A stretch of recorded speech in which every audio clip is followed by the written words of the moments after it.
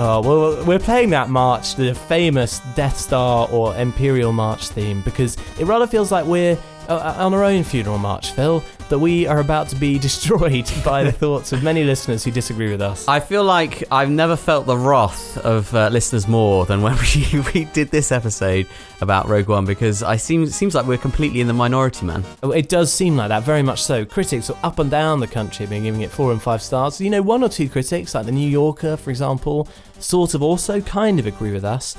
But wow, I was not expecting to have such a controversial point of view.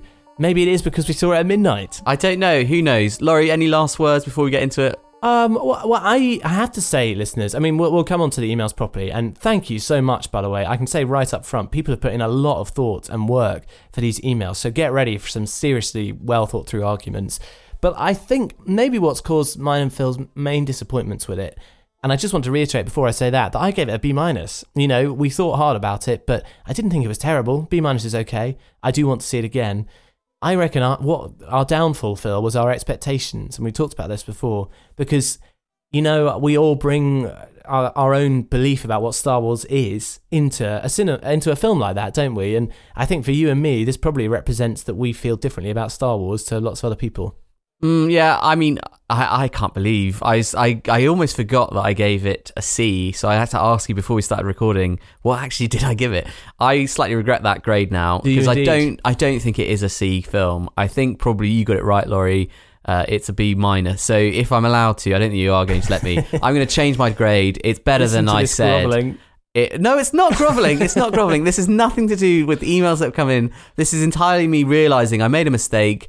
I was disappointed and hurt, and I took it out on the film, which isn't really fair. I think it in reflection, it is a B-. It's not a terrible film.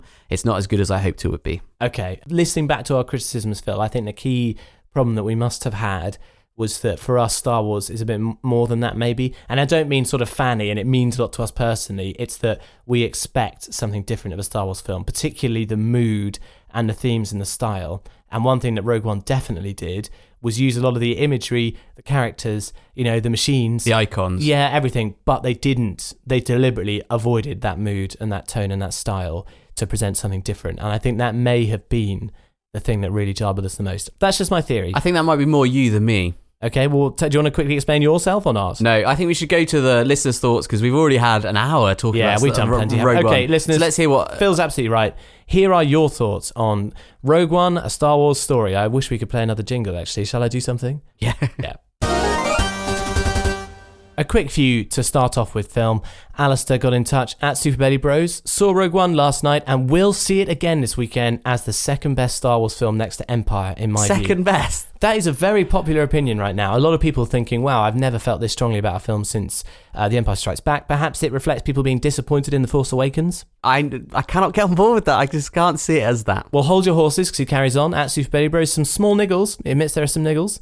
There were great scenes in the trailers that don't appear in the final film, and Vader looked small. Yes, Vader did. Well, I mean, this naturally happens when you recast an actor. You'd think they'd be able to find a perfect sort of body double for, what's his face, the West Country bodybuilder man. Oh, James Prowse, is he called? David Richard Prowse? David, I think it is. Yeah, the Michael guy. Prowse, Benedict Prowse. Yeah, exactly. Whatever his name is. But unfortunately, they seem to have gone for, I think, maybe a stuntman, or maybe just people a bit broader these days, because I thought he was a bit wider. That's something about feeling. The neck was a bit odd, wasn't it?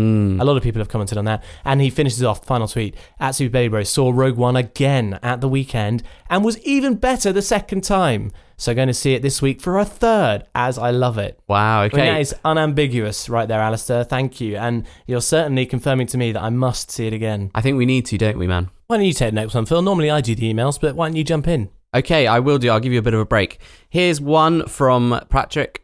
Greetings, Super Baby Bros, and Merry Christmas. Thought I would share my opinions on Rogue One. I thoroughly enjoyed it, despite some misgivings. I thought it looked great. Loved the balance between the more modern CGI and the older set and costume design. CGI Peter Cushing looked great, and in my opinion, only a couple of times did it head into the uncanny valley. Really? But I still think it's a bit of a morally dubious thing. Oh, a lot of people have been talking about this, actually. What does this mean? Because some people have been asking, are Peter Cushing's estate and Carrie Fisher's estate picking up cash for this, because technically it's an appearance by them in a movie? I don't like it. It makes me feel uncomfortable, And I feel like actually there was a neater, smarter way to do it. Yeah. Well, we discussed that a bit, didn't we? And some people are saying, whoa, is this the dawn of a new era in which it's basically Simone? Do you remember that film? Oh, yeah. Where there's a Al robot. Pacino, yeah. Oh, no, she's virtual, isn't she? And she becomes like an amazing actress because She they can becomes program the that most anyway. loved person ever. Yeah, it's a funny film, actually. I don't think this is anywhere near that. I don't think you need to worry about that anytime soon. Patrick continues, the acting was very good. I thought Felicity Jones was a good choice for the role. Top marks go to Donnie Yen as Chirrut Imwe, yeah, maybe. And especially Alan Tudyk as K2SO, the robot, the Imperial robot transformed into a rebel agent. I know it seems a bit odd for a droid to be so dry and tactless. Who'd really program them that way? But then again, who would program R2 to be so cheeky and free-thinking and C-3PO to be so uptight? I think they have to be over-exaggerated in order to give them a defined character as a non-human without a face to read the emotions off. Well, that is very sort of comprehensive there, Patrick. Good thoughts on K2SO. And again, I wonder whether this is a mixture of our expectations, the fact that it was a midnight showing, whatever else. I think my main problem with K2SO was not his characterization necessarily, or Alan Tudyk's performance, who I think is brilliant. Love him as Watt in Knight's Tale, for example. I just thought the jokes weren't that funny. That was the major problem I had, and I can't force myself to laugh at them. And what's funny is that he made a joke in the trailer that was much funnier. The captain says you are a friend. I will not kill you. Thanks. It's not exactly a Jack D's new material, but I think it's quite good. I love the fact that you went with Jack D. It was the first name that came to my head, honestly. Yeah, K2SO for me was one of the weakest parts of the film. I can't get on board with him. He doesn't make sense in the world. Why would they program a robot so that he would then be making sarcastic quips? He does say, because they've had to reprogram him, this is the sort of film's excuse, that he tends to say whatever pops into his head. But I think it's just a stretch to think, well, why would those things pop into the robot's head? And actually, I've got a trump card to throw in here, which is that if you want to see the sort of approach the filmmakers have to this, the droid describes himself as a model designed for tactics and strategy. And yet, I don't believe he does a single bit of that. He does a lot of flying the plane, he does a lot of shooting people down, and he does a lot of sarcasm. No tactics. He's also a rubbish pilot. He crashes the ship. That's true. Okay, anyway, sorry, carry on with what Patrick says. I'll finish off what Patrick finishes with. So, I thought the final act of the film was the strongest, which seems like a rarity these days. I loved Michael Giacchino's... why are there always names? I hate names. Michael Giacchino's music. He loved it. Any thoughts there, Laurie? You were not a fan of that, were you? Yeah, I mean, I just thought it was ripping off John Williams. The guy had 4 weeks to do it. Alexandre Desplat either got canned or he couldn't continue with the score. So he had a very short time, and I guess they just thought, well, we don't have the time, just copy. But the thing was, we've already explained it, John Williams' approach really fit the campy space opera theme from the original Star Wars films. Everyone is full of how different this movie is. It required a different score. The trailers basically got it right, didn't they? I like the music in the trailers. I thought, this looks exciting. It fit the design of the movie. So I just thought it was a misjudgment, and it felt like a nostalgia trip, really. He does have some negatives, so I'll quickly read those out and then we'll wrap it up. The execution of the idea was a bit off. Some characters do seem to join the team for no clear reason, and Darth Vader didn't look quite right. Yeah, very popular point. But overall, he loved it. I'm glad you enjoyed it, Patrick. He says, keep up the good work. Thanks, Patrick. I'm glad you still call it good work and we haven't changed your mind. I just want to add in, sorry, Patrick, I feel I should say on the score, I do agree with you that it's nice to hear a fun score, and that definitely was a fun score. It was full with way over-the-top arch melodic stuff, and I completely agree with you. I would like to see more of that style of music in cinema generally, but you have to, the direction has just got to match it, otherwise something feels wrong. Okay, I'll take the next one. And this is from the other Martin. Thanks for getting in touch. Worrying headline to this email, Phil. Too harsh, bros! Exclamation mark. Oh, dear. Too harsh, bros. Rogue One is way better than that. Capitals, extended A's there, everything. Perhaps going to a midnight screening full of tired superfans was a bad idea. I have a bad feeling about this. Yes, I agree, I think Martin. Probably, yeah, that is a good...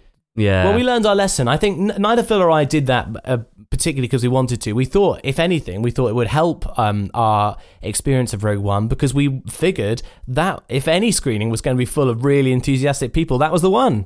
But it wasn't actually. No. We were in a slightly smaller screening than the main screening. That's fair to be said. Didn't feel that way though. It didn't feel like that. It was still pretty full. But there wasn't really any of the sort of things which I was kind of anticipating about a midnight screening. The only time I've ever really been to a midnight screening was Harry Potter, the final one, and that was annoying. People were clapping and cheering and all sorts. But and then I was that's kind of what I wanted. I thought, let's do that. Let's have the Star Wars thing. But we didn't get that, so No, there you go. We didn't. Anyway, you were right about it being the most expensive fan-made film, but it works for that. It's a great war film, gritty, brutal, and immersive. And exploring the complexities of, in quotes, one man's freedom fighter is another's terrorist isn't pandering to the current global political situation. It's a tale as old as time. And he says, brackets, I know, I mean, that's a Beauty and the Beast quote there. We should have sung it for you, really. Tale as old as time. No, okay. Oh no, I'm moving on. I wouldn't say it is immersive. I think that's the only bit which I disagree with strongly. I constantly found myself being pulled out because of these little nostalgia trips. Well, and things like CGI Moff Tarkin, which was just, as excellently as it was done, I just can't handle it because my brain is just going, oh, that's a CGI version of that guy. And I didn't realise it actually until after I come out of the film. But the dialogue in those scenes, I barely was able to pay attention. Can't register them, can you? Because I'm so distracted by what's happening on the screen that you're watching his cheeks twitch in sort of bizarre ways, and you think, "Ooh, what's going on there?" And I think just imagine Saving Private Ryan. Now that is an immersive war film. Band of Brothers, totally immersive. If they just shoehorned in something really awkward from like another famous war piece or something, like the Dam Busters. And they heard the theme song, for example, playing out of a cafeteria and said, "Oh, that sounds like an interesting tune." Or they put in like footage of the Dam Busters. Yeah, exactly. It just wouldn't. It just jars with you. You're not an idiot. So why would they think you are? And this is why I say it's kind of the expectation thing. But anyway, let's keep going with Martin Says. He has lots more to say. I do agree with many of your criticisms. Yes, the CGI human characters are ropey and distracting. There you go. Worst bit of dialogue for me. We need a name for the mission. Quick, think of something. Rogue One. I didn't mind that actually. Weirdly, I was really a big fan of Riz Ahmed in that role. I thought he was one of the better voices in the film. It's sort of it's one of the. I completely agree with you, Martin. That is bad dialogue. You slightly forgive it because they put the name of the movie in there, and you kind of think, oh well, they had to explain it somehow. But yeah, it was really clunky. A lot of people have said that bad dialogue is just part of Star Wars. When you look back at the prequels, especially, and even the original trilogy to a certain extent. But I have to say, I sort of give that a free pass because the original Star Wars films were just silly, and they knew they were silly. They're based on like science fiction serials like Flash Gordon, which are a bit silly. And camp as well. Yeah. But whereas this film, as people are saying, it's gritty, it's a war movie, you can't really get away with badly written speeches. If you're going to do that film, you've got to do it right. But anyway, yeah, I'm glad you agree with me, Martin, on that one. But I loved how they used/recreated the props, sets, vehicles, infrastructure, all from New Hope. It totally placed it in that time. I agree. Production design, I think, and the look of the film is one of the best bits of the film. You said that, in fact, didn't you? Yeah. Okay. And he says also the droid is funny. Capital is. Nope. He says he laughed out loud at his first line. Congratulations, you are being rescued. That was one of the best lines. That was one of the best lines. In fact, the whole you wanted film. us to use that clip, didn't you? But we went with the other one. Yeah. That's a shame. We agree with you on that line, Martin. That was pretty good. And it was also it was a nice intro to that character, the droid, because it's a bit mysterious. That was a bit more like the sort of tone that I thought could have worked. Yeah, I know what you're saying. And he says, and most of his other lines I cracked up as well. I seem to remember you're both apologists for Jar Jar Binks in the prequel films. Now, hold on. I don't think I've ever been an apologist for Jar Jar Binks. I think we have said in the past that episode 1, The Phantom Menace, isn't as bad. I enjoy watching it, certainly. It's got some charm, but I don't think we'd ever say that they're good films. No, and I certainly wouldn't say that Jar Jar Binks was a good character. I do think, and I think if you're referring to stuff we said ages ago on Star Wars, I do think there's a Lucas factor. I said it then and I'll say it again. I do think George Lucas, for his many flaws as a writer of dialogue and director, there is something he knows how to do when it comes to building a world. So that I didn't mind the Gungan world. I didn't like Jar Jar Binks, but I didn't mind the Gungans. Like that underwater city is had some charm, didn't it? Evocative. Yeah, it felt sort of magical and amazing. And I did believe that there could be these sort of farmer-like, slightly less civilized race next to Naboo, but I didn't really want Jar Jar Binks. Anyway. Sorry we disagree with you on the funniness of K2SO. Humour is one of those things that just hits people in different ways, doesn't it? I have thought about whether or not it makes a difference if if you're going to the cinema, having people around you, much like in a comedy show, it's so much easier to laugh when other people are laughing. That's true, and our cinema didn't laugh. And you definitely didn't laugh, and I wasn't laughing. So maybe we killed it for each other. I don't know. We need some of that canned laughter would have done the trick, wouldn't it? Anyway, he says, your judgment of Rogue One is way over the top. And he says that especially with reference to us being Jar Jar Binks apologists. Well, I hope we slightly burst that bubble. Rogue One is in a different league to all the prequels. I think I'd agree with that. It's certainly different. It's trying to play in the big leagues, and so you have to judge it by the big leagues. That's the sort of thing. It's funny. Oddly, I just think the prequels are a bit more successful at being Star Wars, but they're not good films, yeah. And he says it's right up there with Force Awakens. I do have to disagree there, Martin. I like Force Awakens a lot more. I think it's in the conversation. In the conversation. Nice bit of marketing speak there, Phil. Good job. Think you need another viewing? No disagreement there. I will do that. Great show. The other Martin. Thanks, Martin. Thanks, Martin. All right, Phil, your turn. We're going through these at a rate of about an hour an email, so I do apologise. Oh, and I've just seen, I've got the emails in front of me, we've had another one come in as we're recording. Yeah, that's All great. right, okay, go for it, Phil. Next one from Ben, I think, isn't it? Yep, here it is. Hey, boys, long time no see. I'm sorry, it's another long one. Short version, RO 5647321. Come on, decode that for us. Rogue One, Empire Strikes Back, Return of the Jedi, A New Hope, The Force Awakens, Revenge of the Sith, Attack of the Clones, Phantom Menace. Can't agree with Phantom Menace being at the bottom there. Certainly not below Revenge of the Sith. Agree to disagree on that. I don't think I agree with a single place in that. But Ben, we're so glad you emailed. Here it is. Here's the breakdown. Rogue One was pretty much the perfect Star Wars movie. Is that a deliberate cough? That's very good. Okay. I'm just... From the archive material of Red and Gold Leader, pre-recorded audio tapes of Peter Cushing, the nods to the original made it everything that Episode 7 should have been. Character development. Orson Krennic was a brilliant non-Sith villain, and I especially love the power plays between Tarkin and Krennic, which continues from the prequel Catalyst. I'm ecstatic that Peter Cushing got a look in. They could have left it at the reflection, but they went for it. I've seen some articles which question the ethics behind it, but I think I read somewhere that his estate received a sizable donation for the rights to his face. Well, Laurie, will you sell me? What an odd contract. Will you sell me the rights to your face? Don't Chelsea own Jose Mourinho's name? I think they do. Yeah, legally they do. So there's all kinds of funny things going on. But that answers one of the questions we asked earlier. Thanks, Ben. I love the fact that they got a full body shot of the character in also, as previously you never see Tarkin's legs because Cushing used to wear bedroom slippers on set because he didn't like the leather riding boots. That's fantastic. I did not know that. That's a great little bit of trivia. Brilliant. Thank you very much. He moves on to Jyn. So Felicity Jones' character grew on me quite quickly. I've read a few articles which they've slated as her being boring, suddenly caring about a cause. That's sort of what we said, wasn't it? I think I think they overlooked the Umbrella story. She only starts caring once her father tells her of the plan, and Shooty McSpaniard doesn't believe her. I don't think we can agree with that naming, but I quite like that. That's a good name. If K2SO had said that, we would have been cracking up. It becomes a journey not just to destroy the Death Star, but to justify her father. Can we jump in on that one? I think that's an interesting one. Thank you for defending Jyn Erso. I would like to like her a lot more than I do. In this case, perhaps the problem is that we don't get to spend enough time with any individual protagonist at all. So apart from Jyn breaking down in tears when she sees her dad and the message, you don't really see much of an emotional journey for her. So although I can believe you that that's what they want you to think about Jyn, I don't think that we actually got to see that happen. Yeah, she's underwritten in my opinion. That was the main problem. And maybe if they'd been able to flesh her out, it could have worked better. Certainly, it seems as though some of those trailer scenes that got cut might have done that.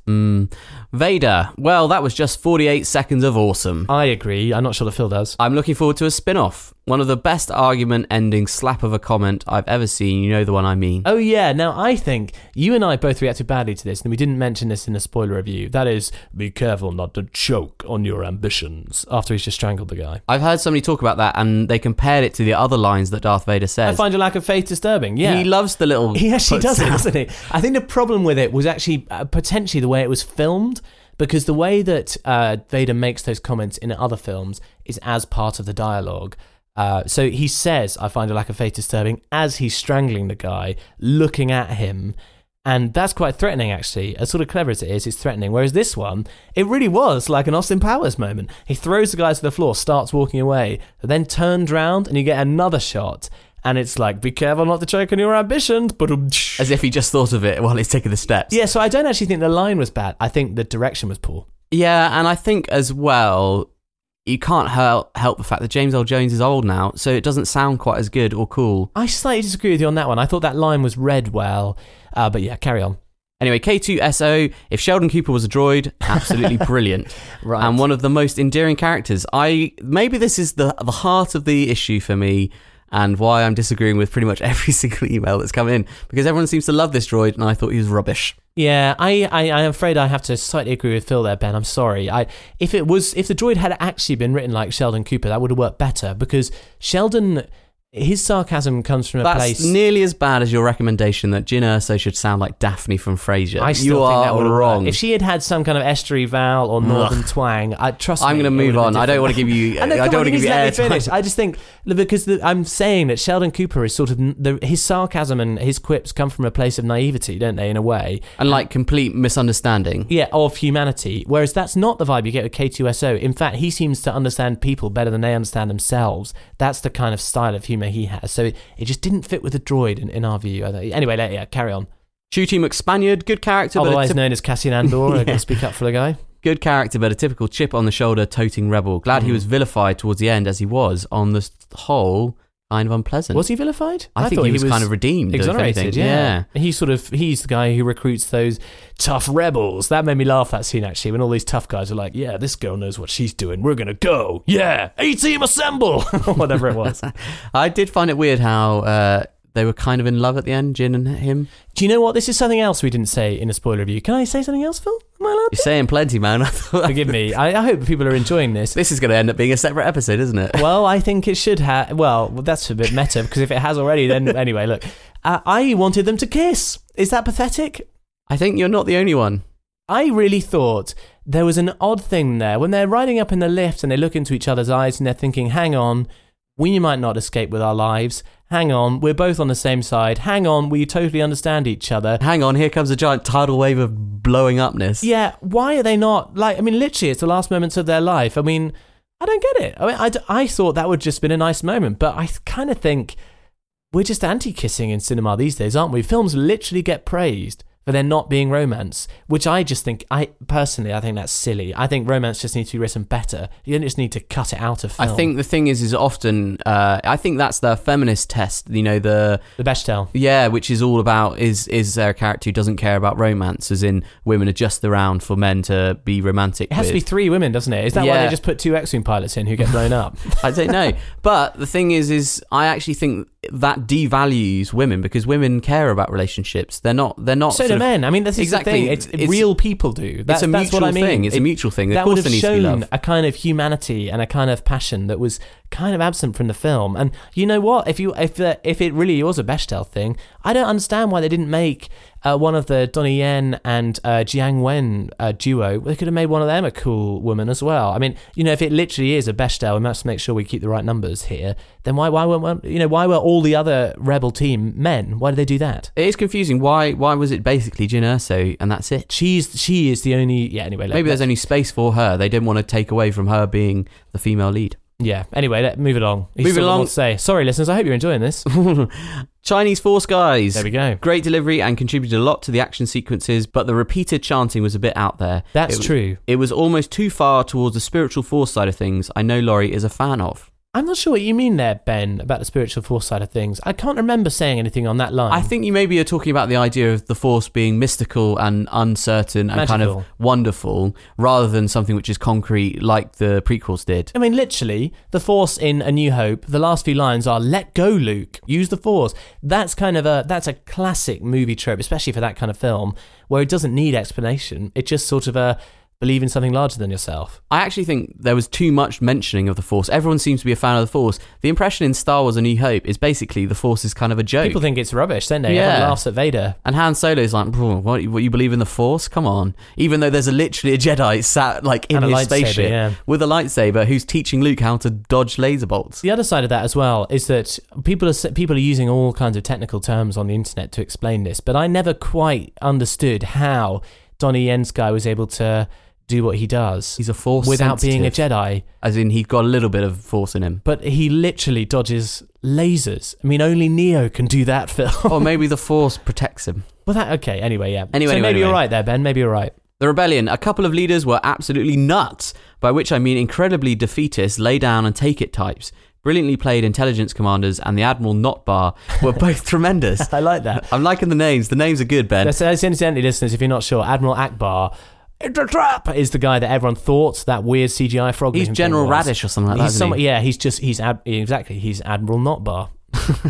That's a good name. That's a Mimi name. Loved the reintroduction of the Force theme when Bail Organa comes on screen. I don't recall that. Although, you know what? Another thing we didn't say. Jimmy Smits. I was so pleased to see that guy. And this really characterises how Phil and I felt when we were watching it that first time. Is that when I saw the Bail Organa turn up from the prequels, everything felt okay to me again. I was like, oh, that is the kind of cameo that actually works. Because it's using the extension of the world to link things up without being really blunt and direct. There's a specific reason why he should be there. So it was really cool to see him. And it kind of answers that thing, where's he in The New Hope and all that sort of stuff? He's in Alderaan getting blown up. Exactly, yeah. Okay, a couple last things, and then that's it from Ben. Graphics. The opening Death Star sequence where you see the Star Destroyer come out the shadow, it had the perfect white plastic feel of the old model Star Destroyers from the originals. Well, am I right that actually they did use some practical effects for the spaceships? I think the Star Destroyers were, weren't they? It wouldn't surprise me. Those in particular, they work well as models. They don't need any moving parts, so why would you need CGI for that? That's a good example, Ben, of a lot of the strongest things in this film. Despite everyone going on about how different it is and the tone being different,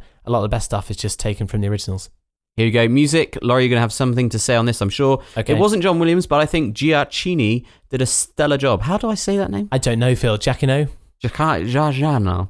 The music guy did a stellar job. The new Imperial theme is powerful and sinister to reflect what the Empire is all about. Could we play a little bit of the music from one of the trailers? I'm not sure you can do that, actually, Phil. Really? Oh, that's a shame. I would be nervous about doing it. I don't know, listeners might not notice, but I always avoid even trailers that use like a famous pop song. I tend to cut that stuff out because I don't want some digital thing to pick us up for copyright infringement. Okay. Well, listeners, listen to the trailers and listen to the music in particular. That is so much more on the money for me than anything in the film. But is that what Ben's talking about or not? No, he's saying he loved it. Well, because this is the thing, Ben. I honestly can't remember a single theme from the film, so I must have missed it. But I will check it back out and let you know. Have a great Christmas, guys, Ben. Thanks, Ben. Ben. Too. Thank you so much, Ben. Okay, moving on. Elliot has got in touch. Hey, Elliot. He says, "Hey, Super Bailey Bros, Rogue One, fun but dumb?" ? I love that. This seems promising. It does. Finally one going our way. I've always been a big fan of the Star Wars films, having been introduced to them by the Super Bailey Bros, and so I was pretty excited to see how the latest installment would turn out. Overall, I'd have to say the film was good fun with some fantastic visuals and strong action pieces.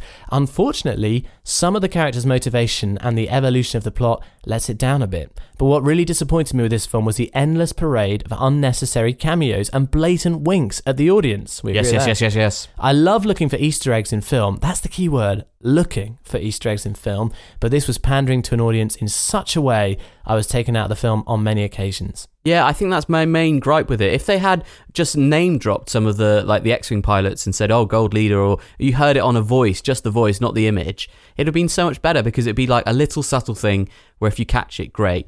But it's right there in your face. And I do unavoidable. have to say, I think this is one of the major things that I was, very ineloquently trying to say at the beginning, which is that a lot of how you deal with this film, it seems to me, depends on what you bring to it. And I think maybe there are some listeners who don't realise quite how many Easter eggy things there are, quite how many stolen things. I mean, literally, the way that some things are shot, literally the lines that get spoken that you might not even realise, there are so many things that are just from the original trilogy that all it does, it was flicking switches in my head all the time, making me think, oh, that's from there, that's from there, that's from there, that's from there. So you're saying almost if you are a really big fan of Star Wars, which we are both, yeah, it's almost harder to enjoy. Or if you know the films really well in a sort of visual style and you literally can remember quotes from it, that's the kind of thing that's going to drive you a bit nuts. And I think, I'm almost tempted to put on Twitter links to people who've counted out every Easter egg there are, and I think you'll be, if you enjoyed it and recognised a few references, I think you'll be dazzled by quite how many there actually are. Anyway, yeah. I didn't mind the fact, this is Elliot carrying on, that they tried to show the rebellion in a new light, making it a darker, more complex group, and I disagree having these characters or teams with flexible morals is something new or different from the originals, thinking in particular of Luke's darker moments in Return of the Jedi. Interesting. I know a lot of people support this, and I hear what you're saying, Elliot. We talked about Luke already, haven't we? Yeah, we have done, yeah. I agree with you completely. The difference is you get to see Luke get to that point after 3 films. You're invested in him as a character, so the complexity just makes him more of a rich character. It evolves on screen rather than you sort of having to just accept it. He goes on, the Darth Vader scene at the end of the film was fantastic. I agree. Thumbs up, yep, agree. Yeah, it was, in my opinion, a great way to re-establish him as a villain to be feared, although it does make it difficult to explain why he appears quite so laboured in A New Hope, as in that lightsaber fight, the famous one. Ah, interesting. Well, they both move like they're 100 years old. Yeah, I think it doesn't really bother me. For whatever reason, that fight, I kind of make fun of it. I have done when we were kids. I used to make fun. We do impressions of Obi-Wan there's a little move that he waddling does. around. But it kind of just works because it's not really about us fighting. It's about them talking, really. Well, and I agree with you, Elliot, because it's a bit like, well, why doesn't he just whip out his lightsaber rather than allow all his stormtroopers to get shot in the very next scene at the start of A New Hope? But I don't think they care that much because it was a moment that everyone thought was really cool. Other highlights for me, he goes on, were the taking down of the 2 Star Destroyers and the AT-AT emerging from smoke during the war on Scarif. Yeah, I like those little sort of visual things, some good special effects there. I was a bit surprised about the whole massively defensive planet shield thing. Why was that not on Endor? I thought they did do that, didn't they? Did they not have... Well, I don't remember them. They didn't need to shoot through it, did they? I think that's why they had to have a ground team. This is getting quite nerdy. They had to have an access code, so they dropped the shield to allow them on the moon. Then they could blow it up. That's true. Otherwise, they would have just shot it to pieces from space, right? Yeah, that's true, actually. Maybe. Okay, asked and answered. How about that? I agree with you, Elliot, and I thought the 2 Star Destroyer thing was good, and it was a nice way... that was a good callback to The Empire Strikes Back. Do you remember the asteroid chase when the Star Destroyers nearly hit each other and they hit evasive action and they have to... There's the big Star Destroyer. And it kind of grinds against each other. Yeah, it gets very close. So that actually, I liked what they did there. That was a good little nostalgic thing because they just took that scene and said, well, what if it ended differently? Here's what it would look like. Then Grand Moff Tarkin, Peter Cushing and Princess Leia, Carrie Fisher would have both been better served with smaller roles. We totally agree. 100% agree. Such as Tarkin only being seen in a reflection. That would have been nice. Agree. And Leia only seen from behind. I mean, that hair tells a story. 100% agree. By giving Tarkin so much screen time, I felt distracted just looking for the faults in a sketchy CGI, and the role could even have been replaced entirely by using more of Vader, which is what I said. Yeah, I think it would have worked brilliantly. In fact, it would have made Vader more interesting, more threatening. Why not? I totally agree. I mean, that was kind of his job throughout the whole of episode 4, wasn't it? Was to find the stolen plans and squash it. So, but the thing is, I quite liked Ben Mendelsohn. I just thought that he got dealt quite a poor hand because Tarkin got all the steely-eyed stuff. He was undermined at every occasion. He was like a Scooby-Doo villain. Yeah, he was a bit. And maybe they needed to do that so that he could legitimately get blown up by his own team. Yeah. Okay, looking forward to hearing from you two with your Christmas segment. Well, hope you've enjoyed it.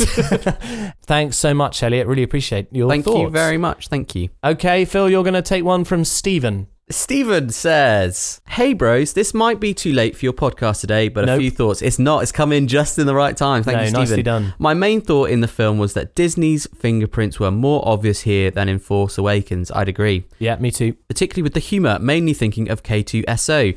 Yes. Keep going. You talked about that in your review. I actually thought he was kind of funny. Oh no, not laugh out loud funny, but it did make me smile a few times. I think that if we watched it again with less expectation, we'd probably feel the same way. Not guffawing out loud, but, a wry smile here and there. On that same point, I wonder whether the Disney feel to the movie slightly interrupted the Star Wars feel, in that I didn't quite feel absorbed in the Star Wars universe as I would have hoped, because I could feel the Disney fingerprints on it. Does that make any sense? Well, I'm curious to know exactly what you're thinking of the Disney fingerprints there, Stephen. Certainly, I was very aware of little sort of... Well, Disney's attempt to do their extended universe thing, we're in full force here with their casting of Saw Gerrera, some of the in-jokes, some of the callbacks and references. That classic Disney, they want to sort of engross you in this world to such an extent that you're falling in love with it at every turn. But I can't think of anything that really struck me as Disney-ish. I mean, it is a bit sort of Marvel blueprint, isn't it? It's following that same idea of connecting up the dots, making references all the time, and that's kind of how the Marvel films are arranged, isn't it? Yeah, and maybe that is what it is. Stephen, if you have time, then we'd love to hear more detail on that. But I'm sure you're right. There were things that kept interrupting the tone, and it wouldn't surprise me if Disney was a big part of that. Anyway, Stephen continues, I definitely don't get why so many people think it's on a par with the originals, but I also don't think it's as bad as you thought it was. I can live with that, yep. No, that's a fair point, Stephen. Mate, this is harsh medicine to take, man, isn't it? It's good. This is what we always say we want. I mean, I'm personally enjoying it because I haven't had to adapt my grade. I haven't adapted because of what people have said. Right, yeah. I realised basically I was a bit too emotional in my review, but I think my points were valid, as lots of people have confirmed in emails. So there you go. I'd have liked to see a little bit more of Darth Vader personally. Stephen continues. I think we'd both agree that might have been a good shout. Well, I don't know. I mean, I think certainly less of Tarkin, Darth Vader to replace him would have been fine. But I think, as we discussed, Phil, and I think your point about Max Landis saying, how do you defeat a vampire? Actually, any way you want. It's a film. Make it up. The more I've thought about Rogue One, the more that maxim is completely true. And they could have done whatever they wanted, actually, and I would have liked them to be more adventurous. It was a lot of the things that tied it down to needing to fit within this small box they've created for themselves were the things that held it back. It requires them to put in references whenever they can. It required them to kill off their entire cast at the end. It required them to do a lot, and I sort of wish they'd been a bit bolder. So I'm not sure that Darth Vader would have improved it. It would have been interesting, but why not just create someone completely new? Just do that. I mean, Krennic was that guy. They just made him subservient to Vader and Tarkin.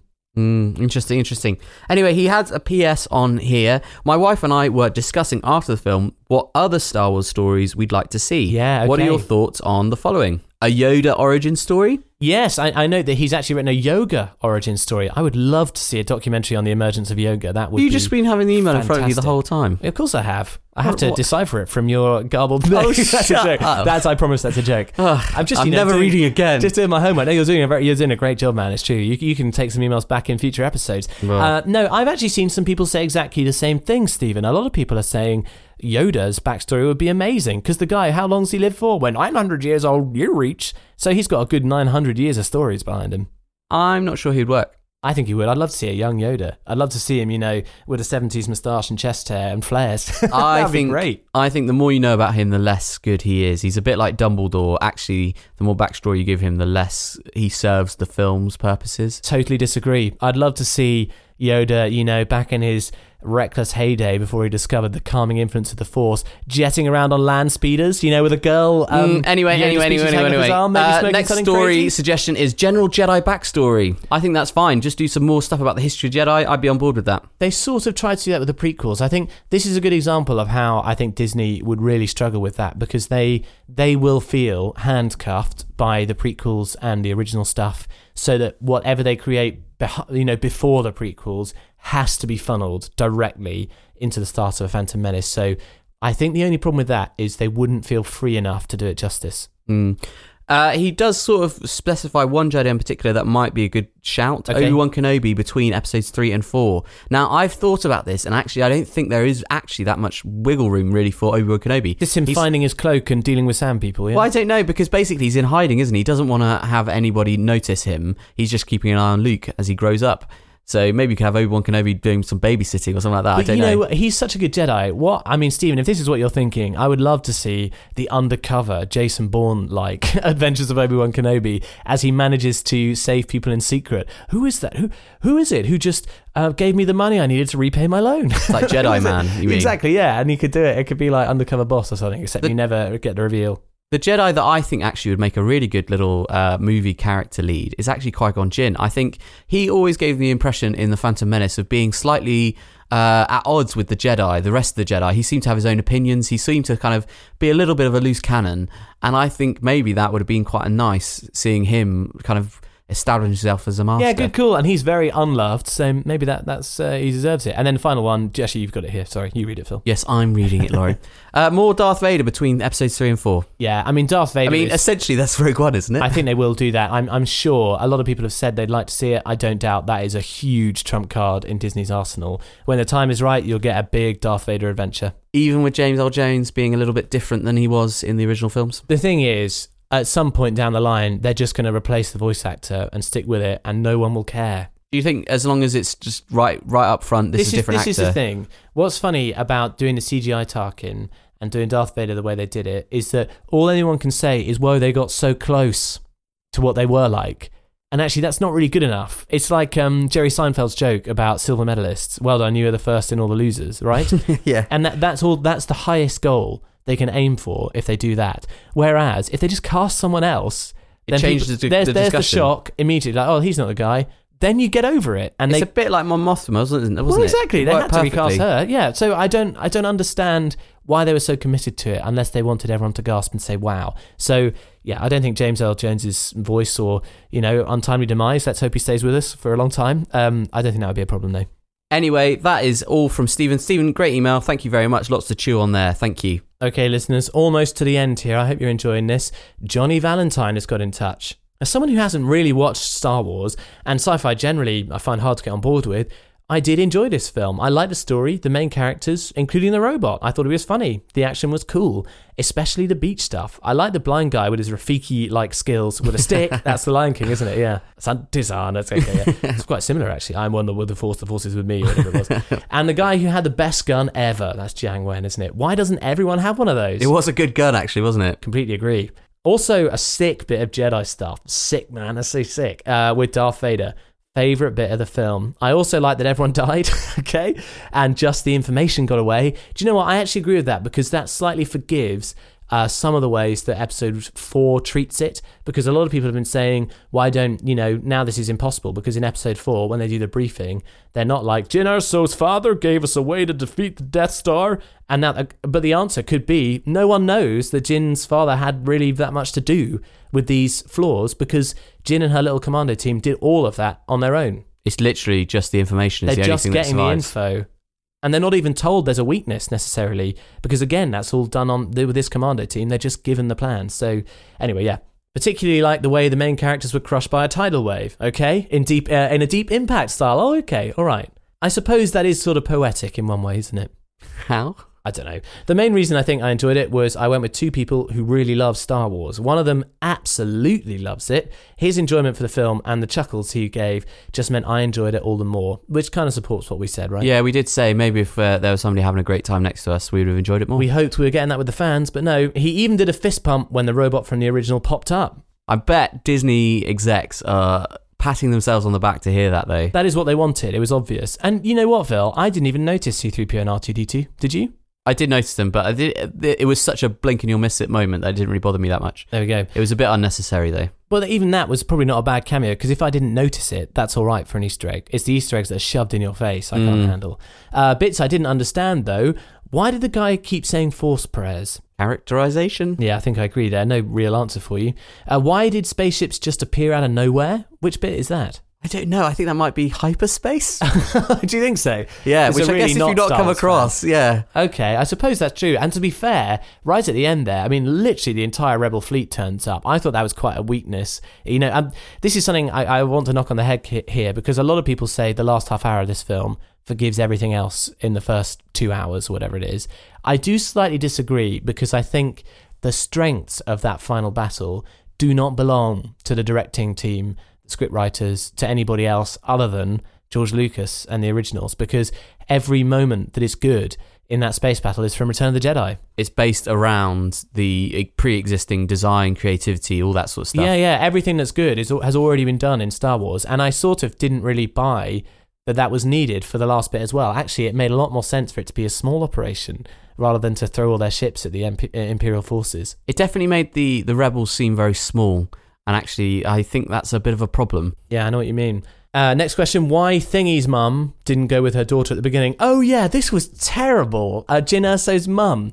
And Galen has obviously made a plan, and they're all sticking to the plan, and he's standing there literally being sort of held at gunpoint unofficially, and his wife does the slowest run ever towards him right at the beginning. Do you remember this? Yeah. Why didn't she just run? Great question there, Johnny Valentine. You'd think a mother trying to protect her daughter wouldn't just throw away her life for absolutely no reason at all. But she does. It really annoyed me, he said. She just gave up on her daughter. Yeah, totally agree, man. I think as I said, I thought that stuff was actually pretty weak, and I thought they could have cut it. And then why everyone was so keen to join in, is that the final battle? I think it's all the characters throughout the whole thing. Why were they so keen to join in on the rebellion? About Donnie Yen and the other guy. They just join in, and everyone's like, great, more than welcome. I have no idea why they're even included. They don't explain it at all. They're just there. Well, they were because he happens to say nice necklace at the right time. Yeah, I mean, there's again in a trailer that we just watched. I can't remember whether this line was in the film, when Jiang Wen is shooting down some stormtroopers in that scene where they try to rescue Galen Erso. He says, you destroyed our home to them. And that maybe is the motivation the film was trying to get across, that when they watch their whole home planet getting blown to pieces, they're like, well, sign us up for anything.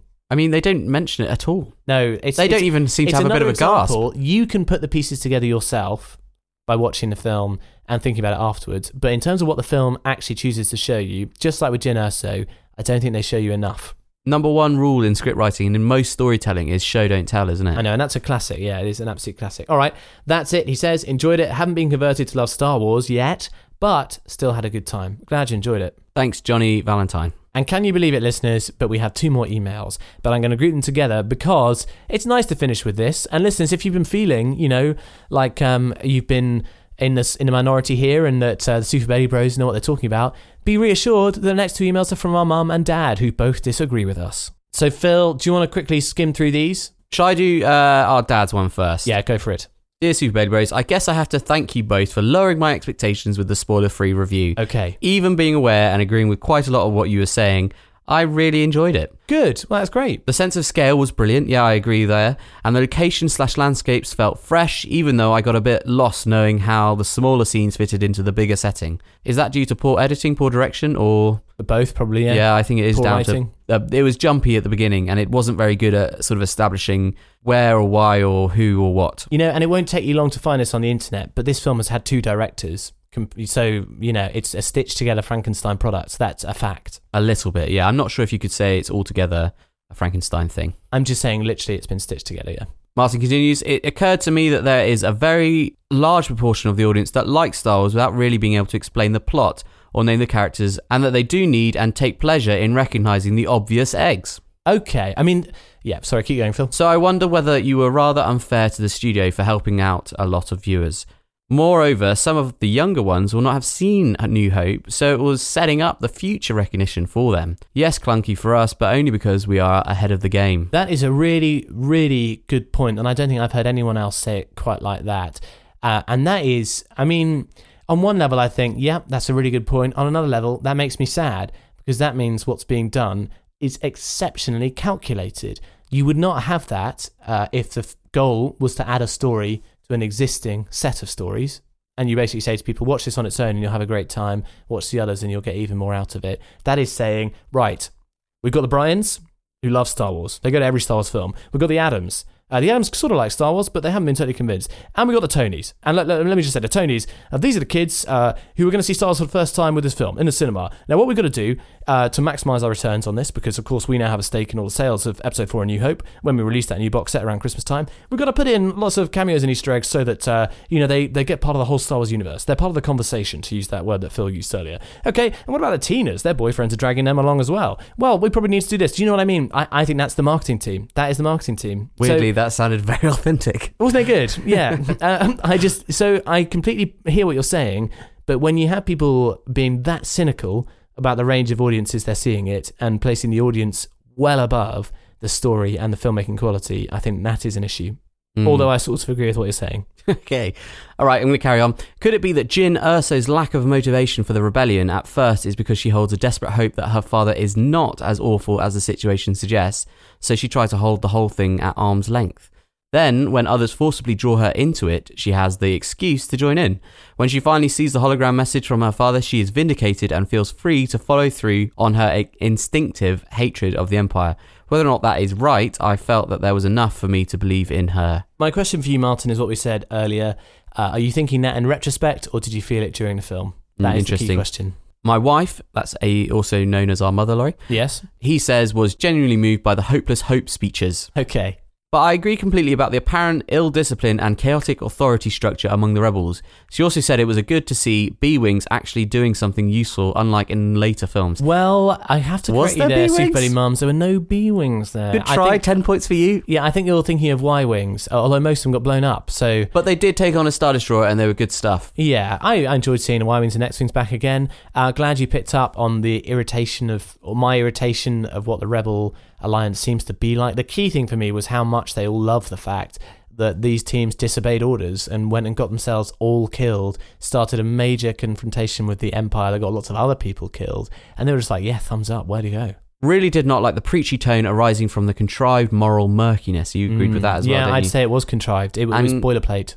And glad you mentioned the random killing off of the bad actor, which was never referenced again. Yeah, this is the informant at the beginning who says, "A tale of two houses, both alike in dignity," and then gets blown to bits. Oh no, he just gets murdered, doesn't he? He gets shot. Yeah, I thought about this again recently, and I wondered whether this was an attempt to do the Han Solo thing. You know, the endless internet discussions about, did Han shoot Greedo first? You know, the smuggler who confronts him. I think he was genuinely trying to paint him as a bit of a genuine grey character, as in you already know this guy is not good news, and yet he's sort of your hero. Yeah, I thought it was a very badly handled moment, and it was exactly the sort of thing that required a specific callback if they were going to use it as a part of character development. I don't know why they didn't use an alien for that guy instead of a rubbish English actor. Yeah, I know what you mean. It would have been interesting then. Yeah. Because then it's like, is he a bit of an imperialist almost? Yeah. Lots more to say, but overall kept me fully engaged all the way through, and there must be something good if it makes me want to watch New Hope again. Fair enough.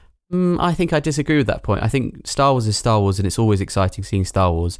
I don't think you can give this movie credit for all that. For making you want to watch the originals? No. You see anything, you want to see it again. Thanks for your entertaining, opinionated chat, and remember, not everyone will notice the Here's problems a little bit of dad advice. as you do, and it would be a shame to put people off. Of course, I know you don't want to do that, as you pointed out at the end of the very spoilery episode, but perhaps it's worth making that clear nearer the beginning of your reviews. Love the show and how each of you bring a unique angle. Thanks so much, Dad. Thank you. You know, listeners, there's a joke among Super Bailey siblings that begins like this. Well, my father says, and this is because our dad loves to give us, literally put words in our mouths and say, well, here's how you should handle this situation. My father says. So thanks for that. And you know what? Our father says we need to be a bit more even-handed in our approach to the podcast. So Thanks. If Thanks that happens very in much. future episodes, you know who to thank. Thanks, Super Bailey Dad. Much appreciated. Okay, and I'll finish off. Listeners, this is the very last one. Super Bailey Mum, you have Pride of Place. Or the worst place. I'm not sure which one No, it it's is. the best one. Trust Okay, me. yeah. Actually, I was moved, not by the Hopeless Hope speeches, that's an angry cut back to our dad, but by the acceptance of their fate sitting on the sand at the end of the film, that deep impact moment, watching the nuclear cloud come towards them. I thought it was referencing the Neville Shute book and later film On the Beach. Are you familiar with this film? Nope. Nope, neither am I. A really bleak story in the 70s, set in Australia, imagining the despair after the nuclear holocaust awaiting their inevitable demise. Goodness. Yeah, well, I mean, I'm afraid, Super Bailey Mum, I can't recall that, having not read it. I thought it was an okay moment. I just thought it was a bit too quick. I thought they should have snogged. I thought it lacked a bit of passion and heart, basically. I didn't know those characters very well, so I was like, oh, okay. Bye then. Fine. The best death for me was Bodhi the pilot, because it comes out of nowhere. He's just achieved something. You think, oh, he's going to make it. Then, boom, He's here exactly comes a the grenade. sort of plucky guy that you think you hope will survive. And the thing is, that's when it gets you. Death is awful when it doesn't feel like it should happen. Yeah, I when agree. it feels like it's life is stolen from you. That's when death really, really hurts, and that's when his death really hurt. Very moving, Phil. You should have Well, I written know, the but script. that's the sort of thing. If it's sort of this inevitable thing which you see coming, you've already sort of let go of them. It's true. On a lighter note, she continues, I enjoyed the locations and felt the similarity of the bunker access reflected the institutional modular approach of the Empire. Think NHS hospitals, all the same style of decor, etc., rather than lazy copying. That's very well put point, Super Bailey Mum. My argument to you would be that actually it's not a bunker. It's the sort of opening to a train track or something in Rogue One, isn't it? It's just a gate. And it wasn't so much the design of it that bothered me, because I agree with you. The Empire would do everything in big bulk buys, wouldn't it? It was what they used it for. So They used it for cover, didn't they? Yeah, and the way that scene was shot, the positions that the rebels occupy, is identical to Return of the Jedi. So I think they went one step beyond that line of thinking, but well said nonetheless. What you really want is the same look, different interaction. Exactly. I like Felicity Jones, and the male lead, that is Diego Luna, believed that he was ashamed of things he'd done for the rebellion. Well, they said, I'm ashamed of my things that I've done. That's why he believed it. That was the point of him killing the guy at the beginning, to show his necessary ruthlessness to get away and back to the council with news of the message. I hear what you're saying. I just thought they didn't give him enough time to flesh it out. They didn't call it back. They didn't complete his character arc. So instead, it was just a bit like, accept me, I'm a conflicted hero because I've told you so. Well, there you go, listeners. We basically... Sorry, she ends up. I thoroughly enjoyed it and think you are way harsh in some of your criticisms. And, well, we've received that message loud and clear. But there you go, listeners. We're even getting into fights with our own parents. So I thought they added something really interesting there, so I hope you don't mind us indulging our parents there, listeners. No, they did add interesting thoughts, and I think it's a testament to the fact that we really want to give our honest opinions. We're not going to say we like this film just because it's Star Wars. We're going to say whether or not it's a good film or not. And we've actually really enjoyed talking through this is what we always hope discussions. For. Yeah, get that discussion going, and I hope you are glad to hear your thoughts represented. I hope you're interested to hear what other listeners to the Super Belly Bros show think, and I hope that we haven't sort of dug ourselves further into the hole by continually defending ourselves at every opportunity. I think what you have to say is if you enjoyed this film, it's a completely valid opinion, and I think both of us would agree. Oh, totally. That we're really thrilled that you enjoyed it. Yeah, but definitely. we can't say we like something. Our opinion is not more valid than anyone else's, guaranteed. Which is why we do our best to explain why we think the things that we think. So it's easy for you to disagree with us or agree with us. We're certainly not right. We're just guys. Just bros, Phil. Indeed. Listeners, thanks so much. Merry Christmas. Have a lovely New Year. Oh, I mean, in fact, this is going... Oh, no, this is a separate episode, isn't it? Is it going to be one? I think it's basically become one because it's been like an hour. Well, let me say Merry Christmas. Thank you so much for listening. We're really excited to argue with you about the next big blockbuster of 2017. Look forward to it. Hope you've enjoyed it, guys. Hope you've... Sorry, so let me rewind. Thanks so much for all the people who've emailed in. That's great. We love it. Yeah, thank you so much. We put a call out there on Twitter and people absolutely responded. So we had quite a few new emailers, which is great. Yeah, which is fantastic. Great. Keep them coming. Thanks, guys. Merry Christmas. May the 4th be with you.